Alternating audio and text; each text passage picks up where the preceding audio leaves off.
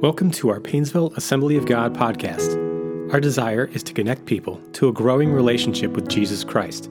If this message touches your heart, we'd love to hear about it. Email us at info@painesvilleag.com or visit painesvilleag.com. We pray that this message will be an encouragement to your faith.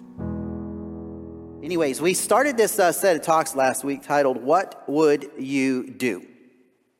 And it's a question that can challenge us in our faith as we go about our life. It's a question that I think that we should be always asking ourselves. You know, every circumstance provides an opportunity for us to act in such a way, to respond in such a way, and to put forth our faith. And so this question that kind of encompasses really every single day of our life, as Christians, we have some scripture verses that we sort of lean on to help us answer this question from day to day. You see this, what would you do, or where would you go, or how would your life look, or would it look any different, comes to us by way of answering when we look at things in the scriptures that say, well, my God will supply all my needs according to his riches and glory. So that should craft our response oftentimes when we're asked, well, what would you do in this situation? Or how about if we absolutely, unequivocally knew that God was always with me? Always with me. Not when I'm doing everything right, but when I'm breathing. Just in the fact that I exist, God is with me. God is with me. He's promised to assign his spirit to his children to be with them always. He helps us in many different ways, walks with us, helps to correct us, helps to comfort us, providing, all of these different things. So the question asked to us is, if we knew these things, if we know them, what will we do? How would we respond? How would we do life, so to speak? And so last week we looked at a very special person in the Bible, Abraham. And today we're going to spend some time looking at the life of a lady named Hannah. And let me just say, before we kind of just jet on in, I personally feel really hardly qualified to talk much about this circumstance. I mean, while I know the Lord highlighted her story to me regarding this set of talks, I really feel challenged. I feel challenged as a person. I feel challenged as a man. I feel challenged as a parent. I feel challenged just as a human being when I look at the realities of her life and what she was called on to do. For those of you that may be remembering the story of Hannah, I just want to pose this question again to you. If you were asked to live this same life, what would you do? And if you're not real sure about the story of Hannah, obviously we're going to get into it, but it's going to help us. It's going to help identify where we might be. I mean, if we're faced with the same reality that Hannah endured, what would we do? What would we do? Some, I imagine, may have been or may still be. We're going to be in 1 Samuel chapter 1 and a little bit in chapter 2. And to give us a little bit of a background, the nation of Israel at this point has been rescued from slavery. They've passed out of Egypt. They've received the covenant and the commandments from God. And eventually they have moved into the promised land in Canaan. And there's Israel here supposed to be being faithful to God. But before we get to Samuel, or 1 Samuel, we got to look at the book of Judges, which shows how the Israelites failed at that task pretty miserably. And it's at this time of moral chaos that we catch up with them. And it shows Israel's need for wise, faithful leadership. And the book of Samuel provides the answer to this need. Like I said, this is where we pick up on this beautiful yet really heart-wrenching story about Hannah. It's important that we understand Hannah is the first wife of a man named Elkanah. And he has two wives, Hannah and Peninnah. And as we're going to see, this was probably more out of a desperate need to have a successor than anything else. I mean, it's pretty clear through Scripture that Elkanah is a pretty stand-up guy and that he really prefers and truly loves Hannah. So as I said, we're going to be in 1 Samuel chapter 1.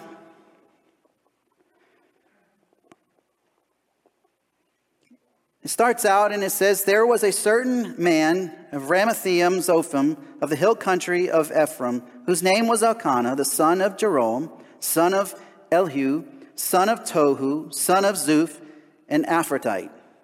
That's Elvish for those of you who don't know.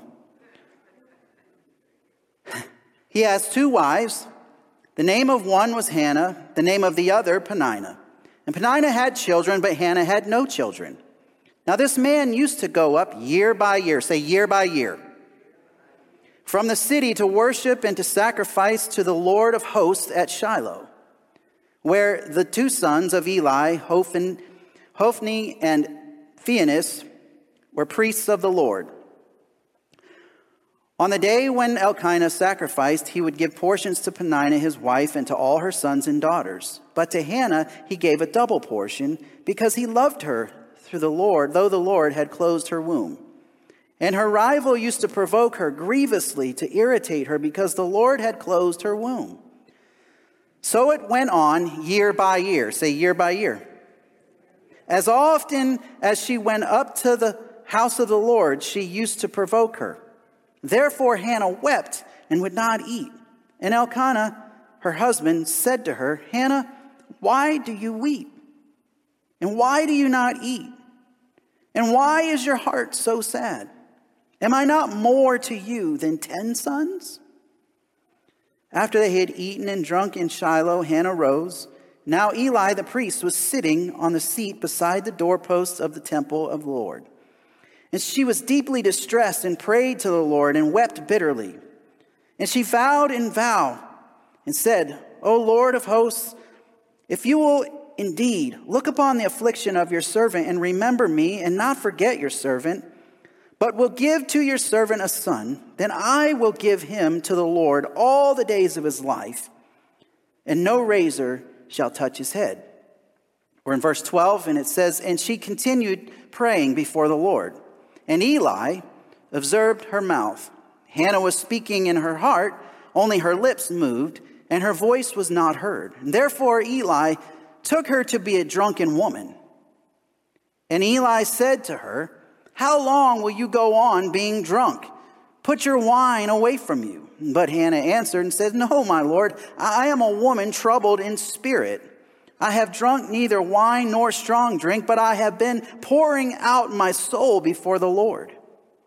Do not regard your servant as a worthless woman, for all I have been speaking about is my great anxiety and vexation." And then Eli answered, "Go in peace, and the God of Israel grant you your petition that you have made to him." And she said, "Let your servant find favor in your eyes." And then the woman went on her way and ate, and her face was no longer sad. And they arose early in the morning and worshiped before the Lord. And then they went back to their house at Ramah. And Elkanah knew Hannah, his wife, and the Lord remembered her. And in due time Hannah conceived and bore a son. She called his name Samuel, for she said, "I have asked for him from the Lord." There's a lot there in those 20 verses. A lot to read, a lot to comprehend, a lot to kind of go through. And I might be dating myself here a little bit, but how many of you remember burning CDs back in the day? I mean, you can still kind of do it now.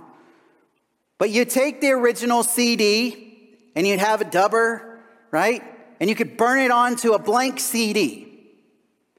I'm not really sure if that whole process is totally legal, but people did it and they made good friends doing it. Some of you know exactly what I'm talking about. Some of us show our generosity by how many blank CDs, if you will, we might have had in our possession. But let me take it back and even farther.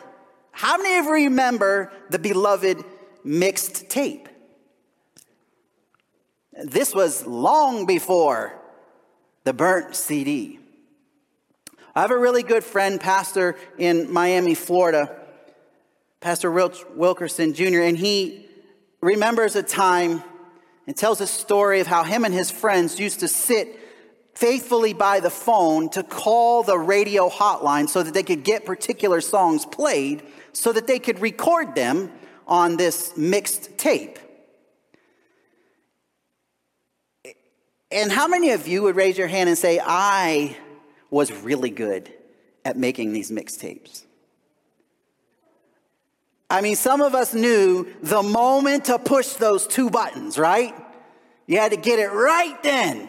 How many of you had to do that a few times for a few songs to get the intro part?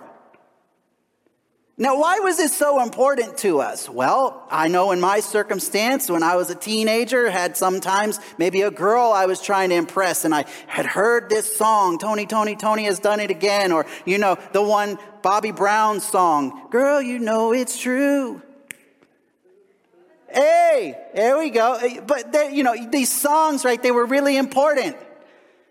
And you wanted to be able to record them, and you wanted to be able to send them to your friend. And today, we don't have to wait like this anymore, do we? We just tell Siri or Alexa what we want to hear. There's no wait time. I mean, even some of us that would say, you know, I didn't grow up in a generation with internet, cell phone, and all this and that. We've grown impatient. Am I right? The idea of waiting for something to load is painful. How did we get there? How did a generation of people, in some cases, that had to walk to use a telephone and pay 25 cents for it, or 10, depending on how far back you go, we become impatient. The idea of making a mixtape now is wrapped up in just, well, that seems crazy to do. It's a novelty. But it has this nostalgia for us. Because I think in some cases, we've been built to know that patience is something we benefit from. Hoping and waiting for something is in some ways beneficial to us. To constantly always have at our fingertips everything we want, we know isn't always the best for us. Now, this is a side note for us, but it's still so true. The reality is that in those times, there was a developing vigilance. There was a developing skill of learning right timing and the ability to wait. We used to be so happy and proud of ourselves at that moment we got what we were aiming for.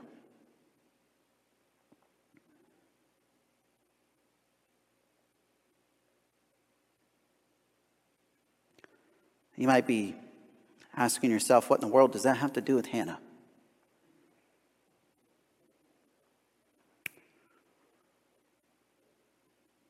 What on earth does this have to do with this lady who wanted so badly to have children, yet couldn't? I mean, it's a good question. And in this passage, we witness a circumstance that by any measure is painful.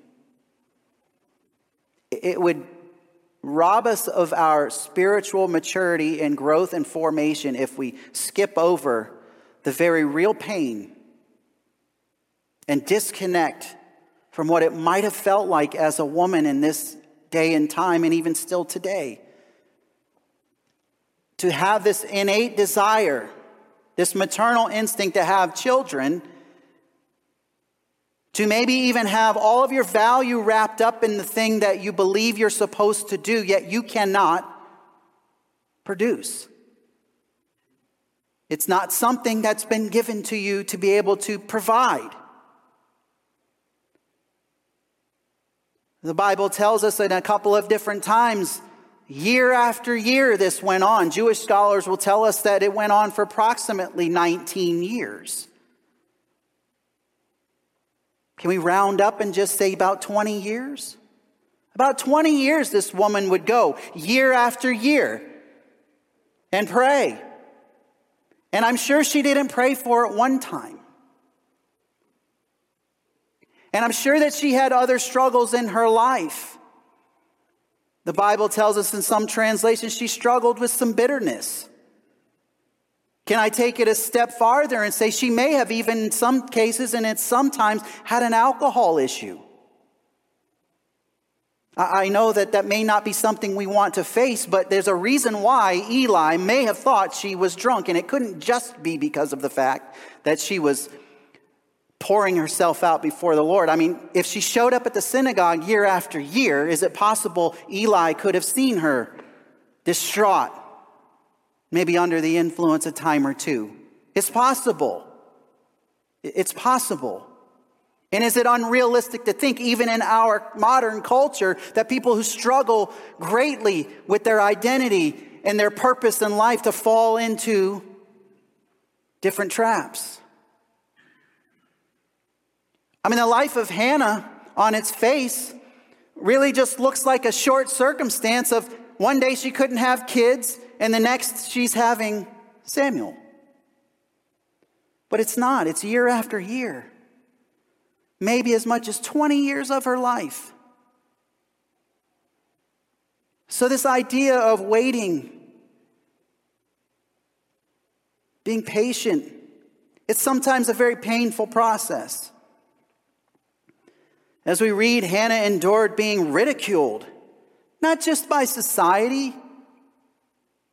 I mean, we've all been there at some measure in our life where we knew the expectation of society being placed on us in a particular way for a particular thing, yet it's not something we're capable of doing. I mean, we know historically that was the majority of the breadth of value of women in this time was to have children. It was one major thing that you as a woman had to be able to sort of do. It's a pretty interesting thing. I'm going to point out something to you in just a moment, but this question really comes to mind as we dig really far down into Hannah's story. What are you currently praying for? I thought about this in my own life. What is the thing maybe I started praying for years ago? What is the one thing that I feel a passion about in my life I'm still praying for? I'm still waiting. Another question about that is, where are you in that waiting process? And this is not a judgment. This is just a reality. At times in our life, we have the grit for it. We have the faith for it. And maybe that's where the prayer starts. Maybe that's where the journey starts. Somewhere along the lines, maybe we receive that thing that we've been praying for, or maybe we're still in a process of waiting for it. But how long would you be willing to wait? How long would you be willing to wait? I think that most of us may have maybe just one thing, maybe it's a couple of different things that we've been praying for, we've been waiting for. I want to help encourage us this morning that if God has burdened you with something to pray for, to believe Him for, don't give up. Don't give up. We can't dismiss the fact that these are not easy things, but the simple fact is God is faithful to His word.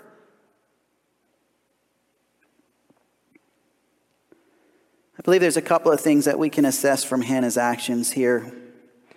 The first is she decided to let the Lord be her Lord. And I know this might seem like Christianity 101, but that's instrumental into how we respond to this question of what would I do? What would I do? She let the Lord be her Lord. There's a distinct difference there, isn't there? I mean, many of us would readily say, I know there's a God. But if we're transparent and we're open enough to say, you know, at different times in my life, depending on the circumstances, I shout a little louder, He's God, than others. I mean, it's part of our human condition. I mean, some days He's the Lord of Lords. And He's, oh, come on, Lord.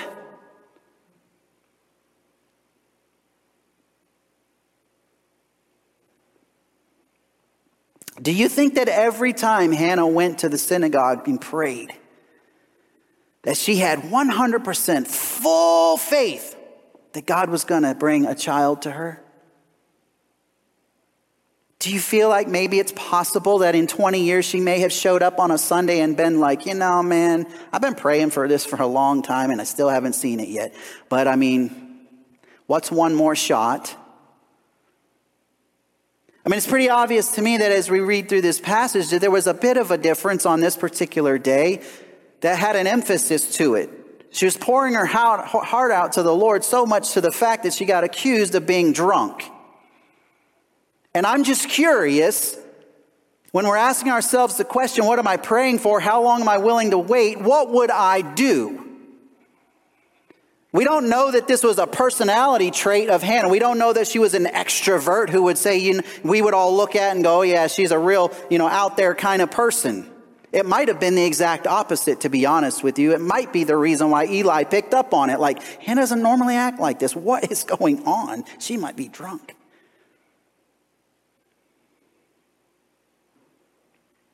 But it seems to me that Hannah shows up this day, and it might have just been that last moment. It might have been, if it don't happen, I'm going to give up.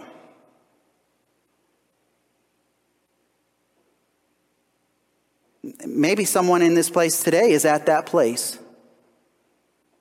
You want to see God act. But what do I mean by she decided that the Lord would be her Lord? I mean, many times we become so focused on the need or the desire that even though we go to God for the need becomes the primary object in our life. The object becomes our primary focus of our affection.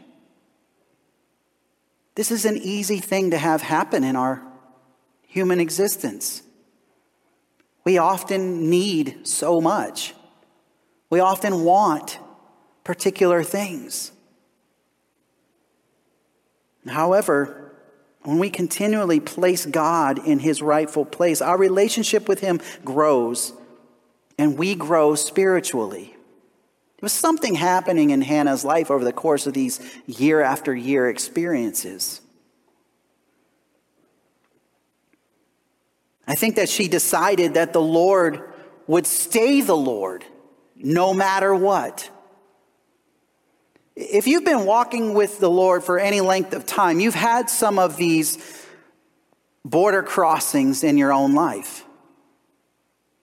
You've had to face that question maybe through a tragedy or a difficulty or a big decision in your life. You've been walking with God, but there's this Alamo moment where you know, okay, this is where the rubber meets the road. No matter what.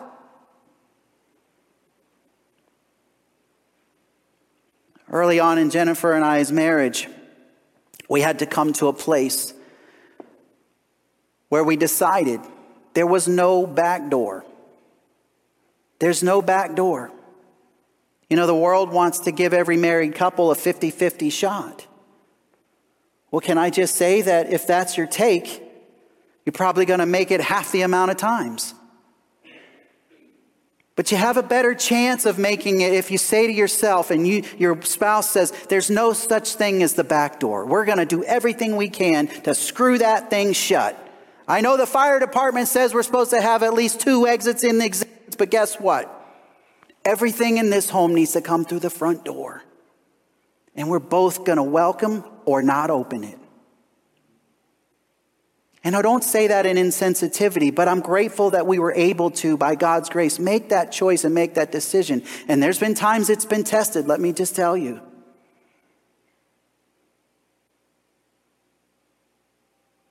If that's too transparent for you, then I don't apologize for it.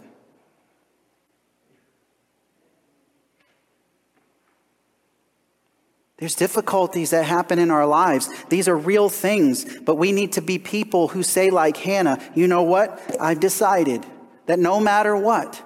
You don't think Hannah ever had to make the prayer choice to say, guess what? If God doesn't give me a kid, I'm still going to come here year after year.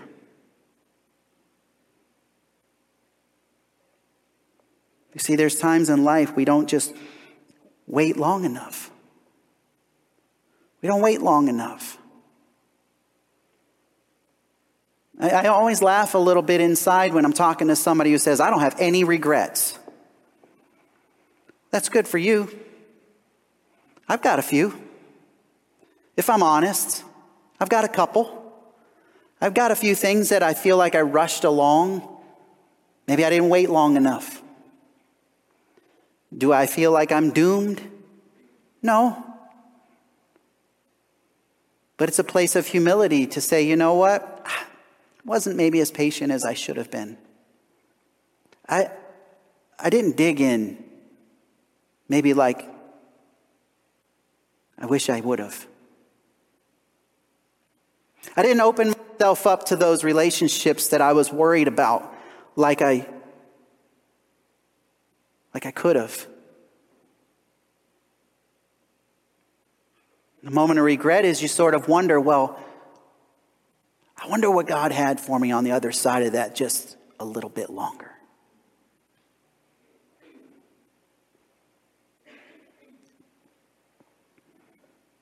When we make His lordship conditional, we run the risk of missing out on the miraculous.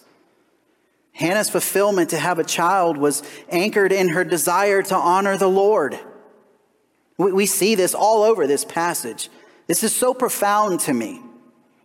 She was willing to wait to truly see herself as a servant of the Lord. She calls herself this. So much so that even in her suffering, the prize became not what God could do for her, but what she could do to serve God.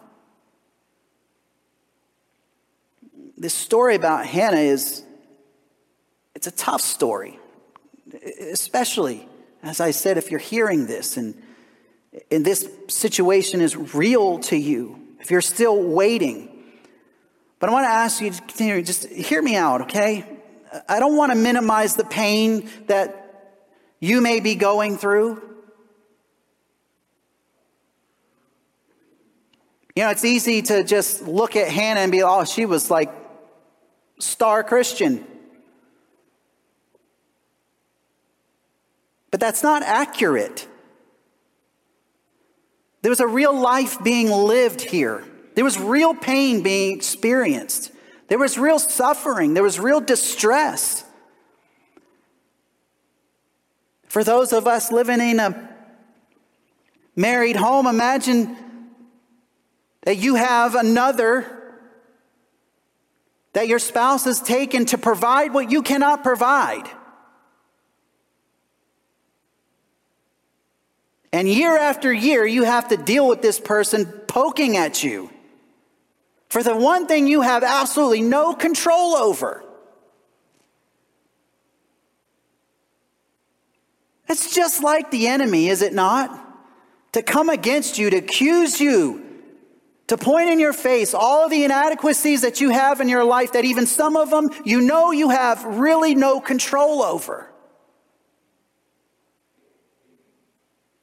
It is a huge task of the enemy to point at the saints and give us this false sense of control and then turn it around on us and say, see how you fail? When you know in your heart of hearts, there's things that we do. Paul talks about this. Why do I do the things I don't want to do? Well, let's just call it what it is. We're broken. We need the Spirit of God working and moving in our lives, making us whole day after day.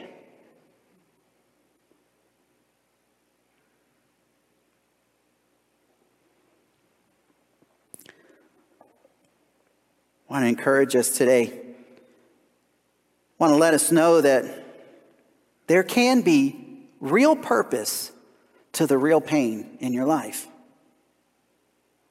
I remember the very first time I ever heard that, I was freed. I was freed. I mean, after all, how many of us want to go through something that's painful and not have any sense that there's purpose in it? But in Christ, we can have a real understanding of the fact that the pain that we're going through is not forever. It's but for a moment.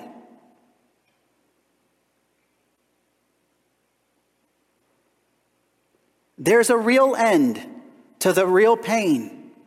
And I think for some of us today that it starts when we realize there's real purpose as well. The real truth of the matter is that in your testimony, there's places of pain. There's moments of pain. There's moments of tragedy. There's moments of difficulty. There's moments of failure. But you know that out of that place became great purpose that the Lord can use and will use to help not only transform your life, but the lives of others in and around you. It's so important that you don't lose track of that person who maybe is now 50, but back when you met the Lord, you were in your early 20s. Be willing to look at that person still in the mirror and say, but for the grace of God, he's moved me through. It doesn't mean that we live perpetuating or somehow revisiting those mistakes. No, but stay in touch with the person who was humble enough to walk down to the altar and say, I need Jesus. Don't forget that dude. Don't forget that lady. Don't forget that person who would at that moment say, God, you do whatever you need to do. Whatever.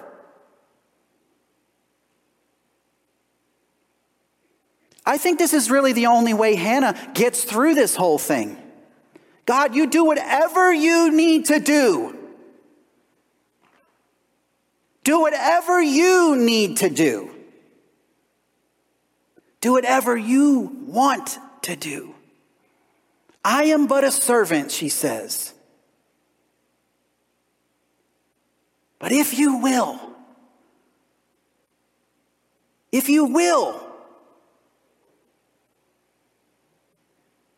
would you give me a son? I like how Hannah asked for what she really wants. She asked for what she really wants.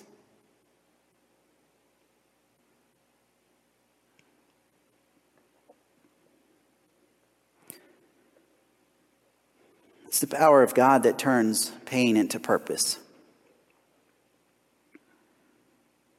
Yeah, personal fortitude, it can last for a day or so. But we need the power of God, and we need to know that He is the one guiding us and leading us. And when we get on the other side of these moments of pain in our life, it's for His purpose and it's for His glory. Something interesting to note about the Bible and this very specific subject of barrenness is that 3 of the 4 matriarchs or mothers of the tribes of Israel, Sarah, Rebekah, and Rachel, all suffered with this devastating condition. And in each case, we see this pattern of complete surrender to the Lord, gave way to His provision of new life, a child, and moreover, a son. And while Hannah is not considered a biblical matriarch, she gives birth to Samuel, who fulfills every role of leadership open to a Jewish man of his day. He was considered a seer, a priest, a judge, a prophet, and a military leader. You put those pieces together. Why is it that God's people are marked with this moment of barrenness? It's not that mysterious. Could it be God's way of showing his people time after time, then and even now, that he is our source? He brings life. He provides leadership. He brings guidance to our soul and protection to our lives. That's the picture that we get in the Spirit when we look at these physical stories of the Old Testament. What do they imply for us as believers today?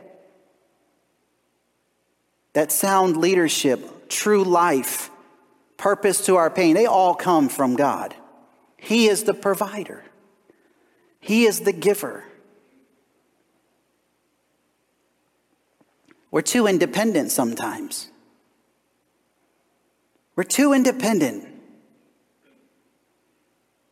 I wonder in my life, some of what I may have given up for what God could have provided.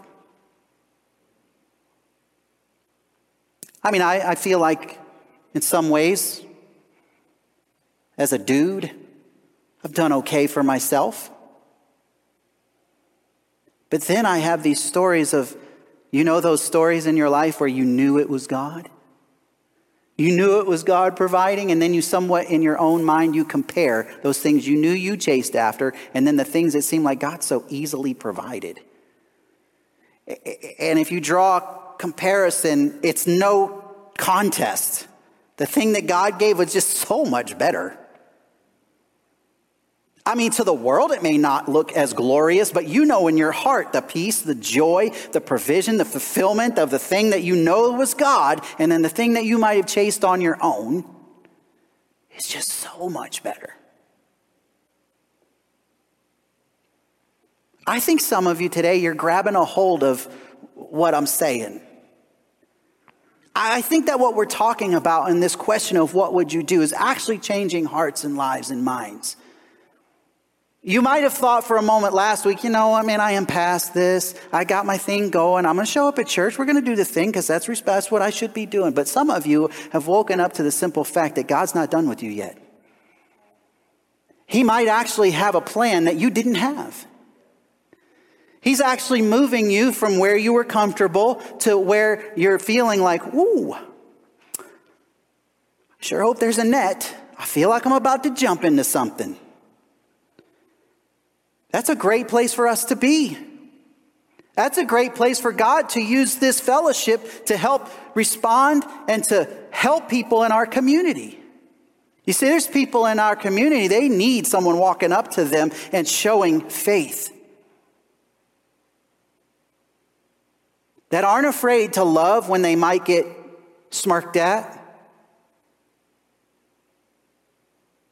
That might let someone have the fast lane for just a little too long. God wants to use us, guys. The first thing that I see that Hannah does is her response to following up with the fact that she's decided that the Lord would be the Lord no matter what.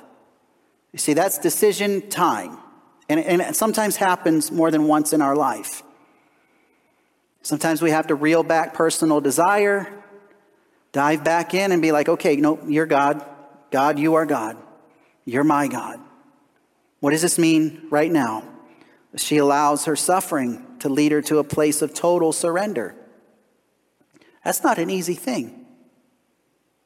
How am I going to protect myself? How am I going to keep from this woman making fun of me all the time, who's living in my home, sleeping with my husband? This is what she had to deal with. I don't think there's anybody in this room having to deal with this right now, but this is what she had to deal with. Pretty awkward circumstance.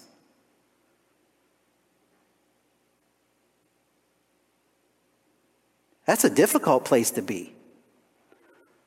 I mean, I think most of us say, ain't no way some other woman would be living in my house.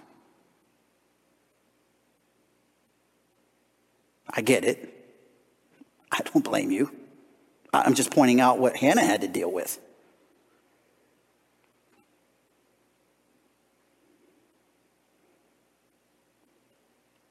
She let her suffering lead her to a place of total surrender. Year after year she suffered, but still year after year she prayed. Year after year she showed up at church and was authentic in her prayer and in her worship. She poured out her soul. It's so important that we understand this and to be honest about how we're feeling, both to God and to those that He's put in our spiritual family. If there's one thing that I would personally point to myself, and I hope you don't hear this as a judgment, one thing that I think that the faith community needs to re-embrace is real relationship with one another. We're so afraid of one another, and I will say for good reason. Christians can be some of the most judgmental, hurtful folks that are on the face of the earth. I'm not sure why that's the case. We all know that we're only saved by grace through faith, lest any man should boast, but somehow we boast. It's something that we somehow have to be willing to say, you know what? Not my will, but we're going to let God's be done, and we're going to embrace one another. And be okay with the fact that, guess what? None of us in this room are perfect. Where did we ever get the notion that we're Christians now, somehow we shouldn't make dumb mistakes? We certainly aren't looking at the disciples or any of the people that we read about in Scripture. I mean, the only one that we read about in Scripture is Jesus. I mean, He's the standard in comparison. We're just like all of the other folks that are in the Bible. Right or wrong? And it's okay. It's okay for us to admit, I fail. I fail. And it's okay. And you know, you're not going to be damaged for long to be transparent. Trust me, I've been doing it for a long time. At some point, you get comfortable with it. And if people want to sneer at you and they want to say things about you, God's got your back. He's the one who calls you. He's the one who solidifies you. Trust me. I know by some people's standards, I don't deserve to be where I am. But it's not my story that holds me back from God using me. It's my story that actually God uses to tell the story. Why? Because there's folks in this world that need to know who Pastor Michael really is, was, and is attempting to be. That's real for them. It helps them to see a real person.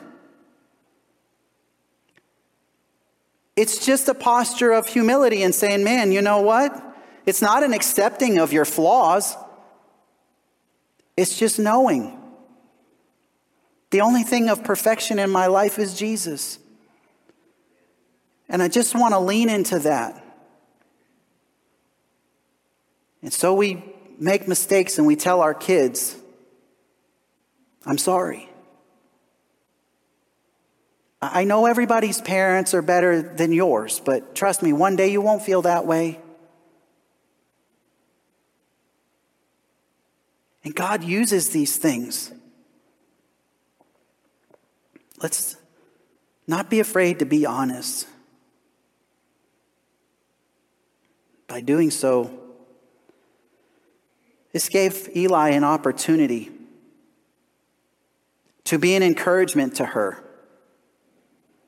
And I think it's even deeper than that. Eli must have discerned something from God in this moment. He's a priest, and he speaks prophetically to her.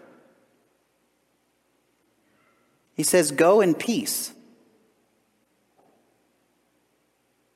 He doesn't tell her, you're going to have a kid. He doesn't say that. He says, go in peace, and the God of Israel will grant you your petition.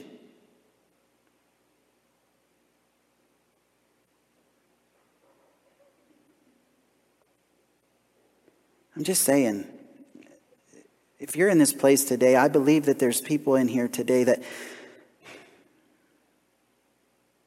this is that day for you.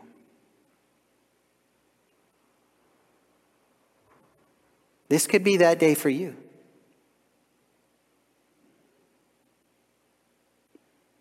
You've been showing up before the Lord. You've been pouring your heart out to Him. And today you can really leave here in peace with a smile.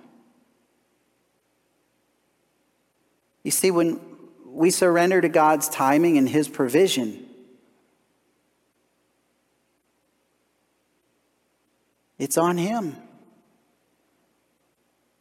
What does Scripture tell us?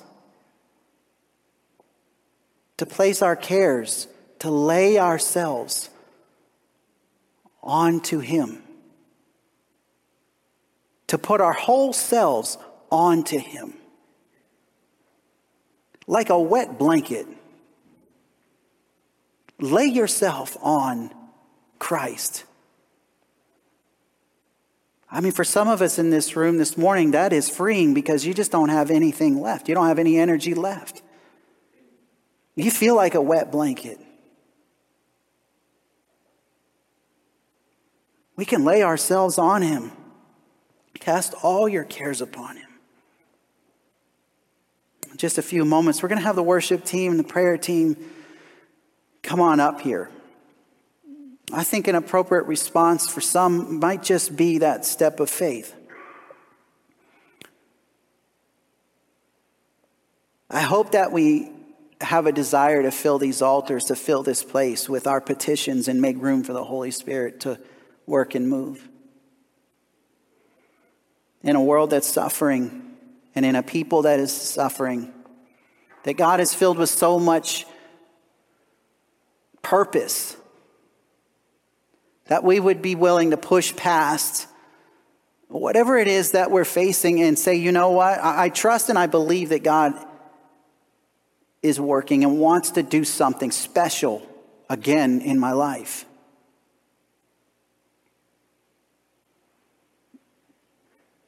The second thing that I see is Hannah's humility became the highway for an open heaven. Hannah had to endure the taunting of another woman in her home, as I mentioned, and who could give him what he wanted? She so badly wanted to be able to provide. She surely knew what society thought of women like her. She battled feelings of low self-worth and anxiety, probably wondered a time or two why she was even born. But her relationship with the Lord gave her strength to walk in humility instead of hatred. And sure, we too could be fooled into believing that this woman must have been perfect. Must have been perfect. But the Scripture tells us she battled with bitterness. That's just real. And truthfully, we know that's understandable. It's important that we know that God does not disregard our vexation or our questioning. Despite our current condition, God is still working. And I want to say this, that humility is the highway to God's heart. Humility is the highway to God's heart. There must be a reason why we as people find humility so difficult. I mean, true humility is, I don't know that it's a human thing. It's something that we want to do. Because it's something that we all desire for others to display to us.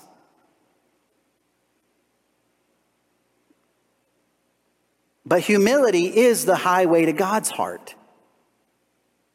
James chapter 4, verse 4 through 6, Scripture says, He yearns jealousy over the Spirit that He has made to dwell in us. But He gives more grace. Therefore, it says, God opposes the proud, but gives grace to the humble. And I need grace. I need grace in my life. Don't you? I wrote this down as a thought that I had as I was kind of muddling over this whole idea. Humility is the primary language of heaven. And when we speak it, we can have confidence that God will move heaven and earth on our behalf. You think of how sweet it is when one of your brothers and sisters in Christ responds to you in humility in a situation where you know you don't deserve that grace. And how sweet it is, and how it turns your heart from being bitter and cold and resistant to knowing I need and can change something. Oh, that we might desire humility in our life so that we could see heaven move. Last but not least, we need to know that prayer is the posture that produces. Prayer is the posture that produces. We've been challenged in this set of talks to ask ourselves this question. Worship team, if you would begin to make your way. Prayer team, if you would begin to make your way. We've been challenged in this set of talks to ask ourselves this question, what would you do? And in order to live out in the fullness with God, there are definitely things that He has for each of us to do. But it's pretty obvious here that for Hannah, prayer was the biggest part of her job. I mean, really, what else could she do? What else could Hannah do?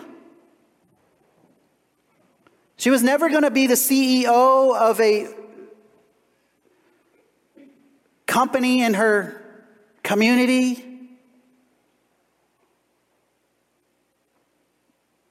There were so many things that a woman in her day was not going to be called per se to do.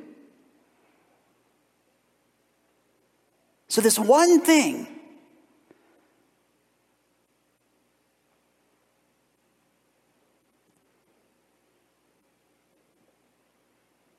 and so the most effective part of her life we see year after year is a posture of prayer. I want to invite you that if prayer is something that you're trying to catch more of, Wednesday night, there's a group of people that come here. And some of the sweetest times happen in this place where we open ourselves up to praying for the prayer and praise cards that we receive on a weekly basis. But the room is filled with a sense of, in some cases, real rest for the weary soul. And there's just a sweet presence of showing up midweek to the house of God with one another and being willing to find that posture of prayer.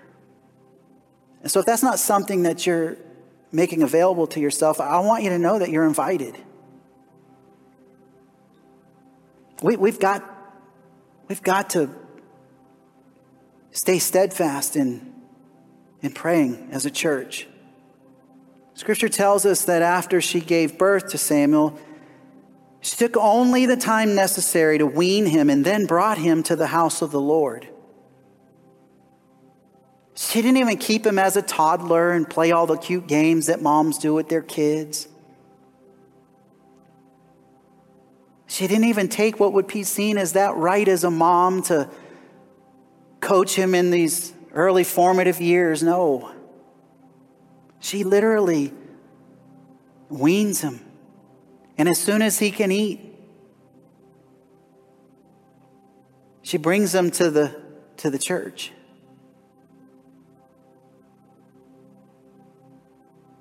And she fulfills the word that she gave.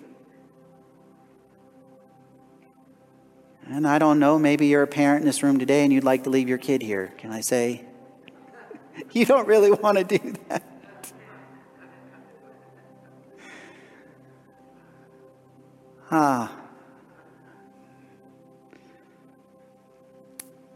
Let's look at it. Verse 26 and 27. It says, and she said, oh, my Lord. She's talking to Eli. As you live, my Lord, I am the woman who was standing here in your presence praying to the Lord. For this child I prayed, and the Lord has granted me my petition that I made to him. Maybe today, that's just where some of us need to start. And so I want to invite us to stand.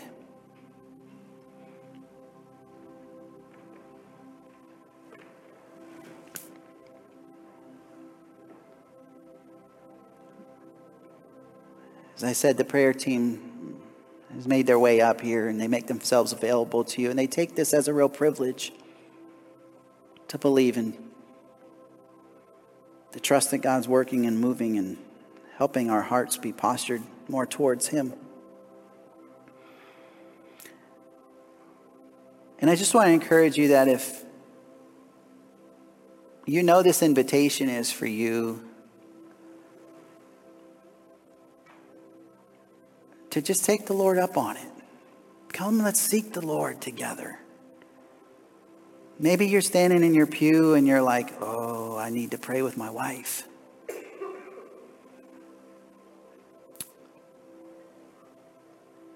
Let's soften our hearts towards the Lord. Let Him do some work.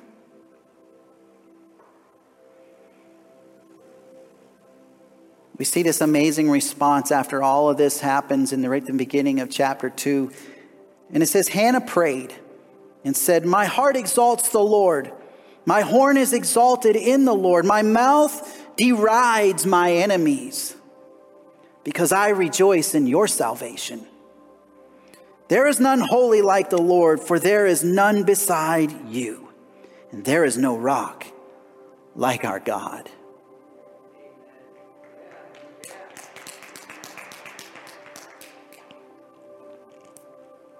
Let's just give it to God. Amen. Thank you for listening to today's podcast. We pray that you're encouraged by this message. For more information about Painesville Assembly of God, visit painesvilleag.com.